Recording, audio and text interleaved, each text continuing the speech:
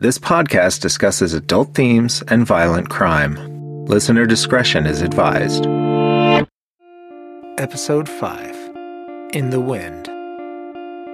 Chapter 1, As Seen on TV. There are all kinds of misconceptions about homicide investigations. Many come from television and are the product of the format used to tell the story. In real life, justice is never served up in an hour, or a week, or even in a season. After a suspect is arrested for a felony, he or she has their first appearance before a judge, known as the arraignment. Here, the defendant enters an initial plea, guilty or not guilty. When the plea is not guilty, next up are the pretrial hearings, where attorneys discuss potential plea deals and the exchanging of evidence, and then a preliminary hearing, where a judge decides if there is enough evidence to go to trial. All that before the multi-stage trial process begins. Years can pass between a day a murder suspect is arrested and the day their trial actually starts. There's a lot to do and a lot on the line. Police officers are used to hearing offhanded comments about the way we should do our jobs. Often, these are criticisms that are easy to make from the outside, without the burden of actually working within the legal system. Police officers do not get to make arrests based on hunches, even solid ones, or revoke someone's right to bail, or force a trial to move ahead at warp speed. We don't have the resources or the option to follow people around 24/7, or monitor their movements, or keep tabs on their internet searches or their purchases. People often forget that there's always another case, actually another 20 cases, sitting on each of the detectives' desks. And no victim of a battery or an assault is willing to say, "Forget about my case. Just dedicate yourself to that homicide investigation for the next year. I can wait."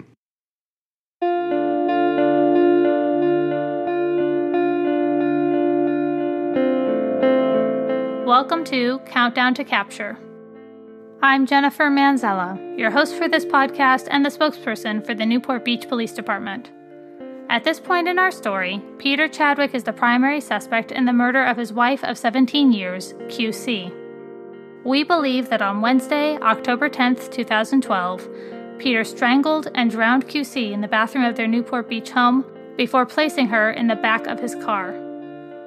Her body was discovered a week later in a dumpster, still wrapped in the comforter from her own bed, along with $10,000 cash and jewelry and passports for QC and her children.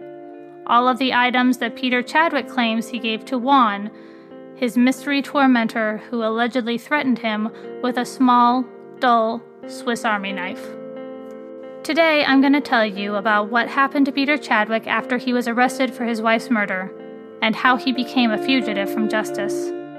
How, through his selfishness and greed, he found one more way to abandon his 3 sons. This episode features the voices of 3 people associated with this investigation. From the NBPD, we have Lieutenant Brian Moore, who was a detective assigned to this case back in 2012, and Detective Sergeant Court Depwig, who is the supervisor overseeing the case today. You will also hear the voice of Matt Murphy, who is prosecuting this case for the Orange County District Attorney's Office.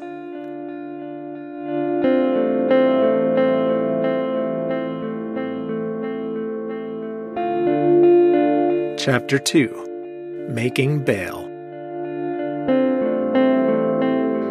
The scheduled bail amount for murder in California is $1 million.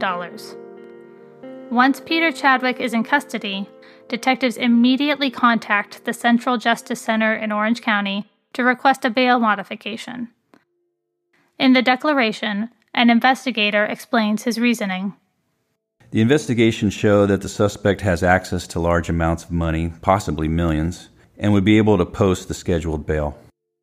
Based on the investigation, the suspect's willingness to abandon his children and his activities, I believe that if the defendant is granted bail, he will likely attempt to further conceal evidence of the crime and or flee the country to evade prosecution.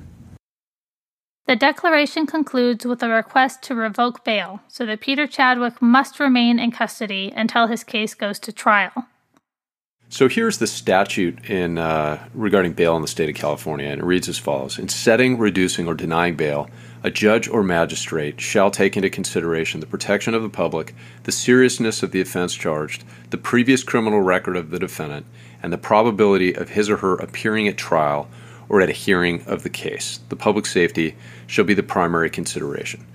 So in a case like this, when you got a guy who has no criminal background, in Orange County, the way bail has functioned is it's $1 million unless there's some reason that you can articulate to raise it.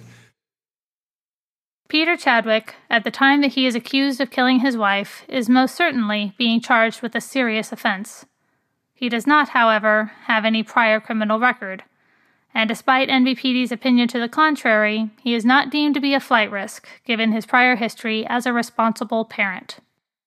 Bail is not revoked, but a judge is convinced to increase the bail amount to $1.5 million.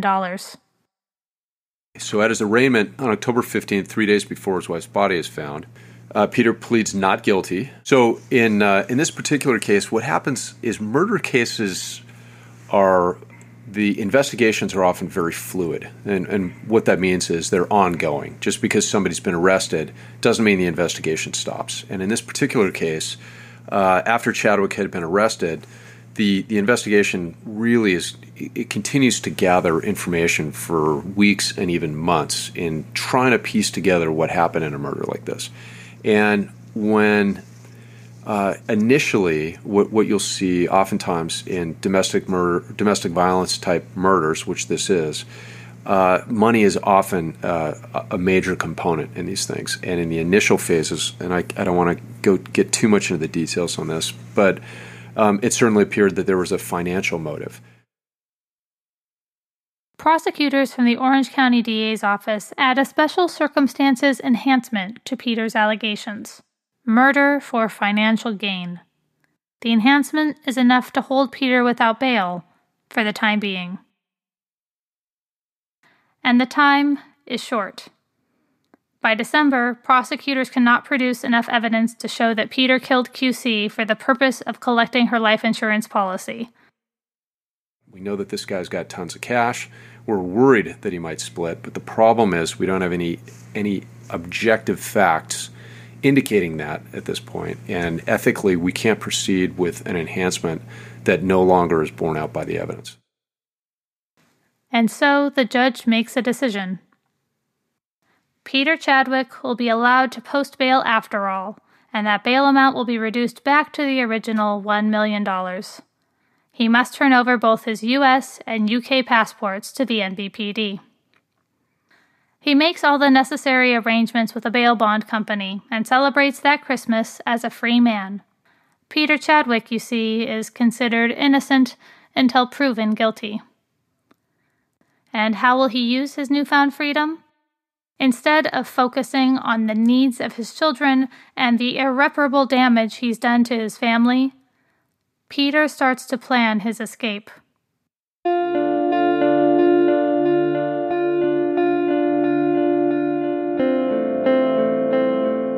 Chapter 3. Keeping Up Appearances. For 2 years, Peter Chadwick meets his obligations to the criminal justice system. He is present for the required proceedings, stays in contact with his lawyer, and follows rules for visiting his sons, who are now in the protective custody of other family members. By March, his lawyer ensures that his SUV, which has been held as evidence for months, is returned to him. Peter relocates to Santa Barbara to stay with his father and makes a 3-hour drive back to Orange County for his court appearances. So here in Orange County, we don't typically plead our homicide cases. When human life is taken by somebody else, what we do is we let a jury figure out whether it's a first-degree murder, second-degree murder, voluntary manslaughter, self-defense. We very, very rarely will settle a homicide case. So as we're going through that process, we show up on January 16th, 2015, and I was there, the attorney's there, everybody's there except for Mr. Chadwick. It's been 2 years and 3 months since Peter entered his not guilty plea at his arraignment. That trial is seeming more and more inevitable, but the defendant is nowhere to be found. The judge issues a bench warrant for his arrest in the amount of $250,000. but agrees to hold it until the next hearing date in 2 weeks. If Peter appears at court, the judge will allow the hearing to proceed and will withdraw the warrant. On January 28th, everyone, except Peter, is in the courtroom again. Peter's lawyer tells the judge that he's not been able to locate his client anywhere. The judge hears how Peter has been despondent lately, and that his family members are concerned he might have tried to take his own life. At that point, the judge issued a bench warrant for Mr. Chadwick's arrest. Our office requested that the warrant be increased to $10 million. But the judge doesn't go quite that far. He starts at a more restrained $1 million. As time goes on, the dollar amount of this warrant becomes irrelevant, because Peter Chadwick is most certainly considered a flight risk, and will not have the option to bail out in the future. For now, though, Peter is out on bail, and not showing up to court is a violation of the terms of that agreement. The judge is concerned about forfeiting Peter's bail for failing to appear in court. He asks for attorneys on both sides to reconvene in his courtroom in 2 more weeks to discuss the options, if Peter is not surfaced by then. The judge explains that forfeiting the bail would actually be a blow to the Chadwick boys, since a seizure of their father's assets would deplete their father's estate and leave them without any financial support. Don't let this talk of suicide fool you. Peter Chadwick, once again, has left his sons in a perilous position. In his selfishness, he has fled without a thought as to the impact that his absence and his financial recklessness would have on the boys. The 3 brothers are left with a complete stranger, the judge, to worry about their future.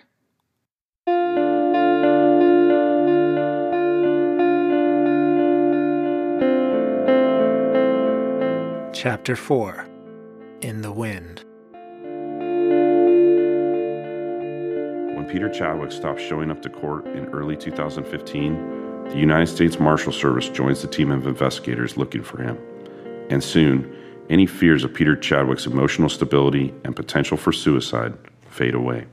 The Pacific Southwest Regional Fugitive Task Force learns that he has emptied millions of dollars out of the bank accounts that he has access to. Not only that, he has taken out the maximum cash advances available on a number of credit cards. There is no money left for the boys, and, even worse, there will soon be hundreds of thousands of dollars in collection from the credit card companies. The picture becomes complete when the task force comes across some of the reading material that Peter left behind. There are books about changing your identity and living off the grid. Peter Chadwick has chosen to become a fugitive from justice. And he has practice. Investigators soon learn that Peter has been making test travel trips to Pennsylvania and Seattle, and attempted another trip to Missouri. He wanted to test the bounds of law enforcement and his court orders. What happened, or didn't happen, confirmed his hunch. He wasn't under constant surveillance.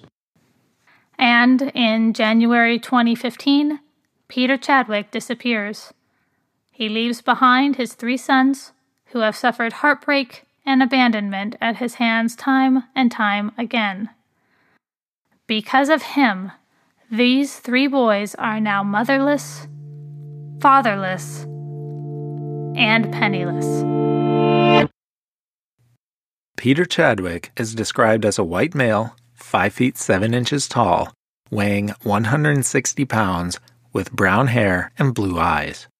He was born on February 18th, 1964, and is 54 years old at the time that this podcast was recorded. If you have any information about Peter Chadwick or his whereabouts, please call 1-800-550-NBPD or email us at tips@nbpd.org. This has been a production of the Newport Beach Police Department. For show notes, including photos and additional content, please visit countdowntocapture.com. Follow the NBPD on social media. We're at Newport Beach Police on Facebook and at Newport Beach PD on Twitter and Instagram. Our department website is nbpd.org.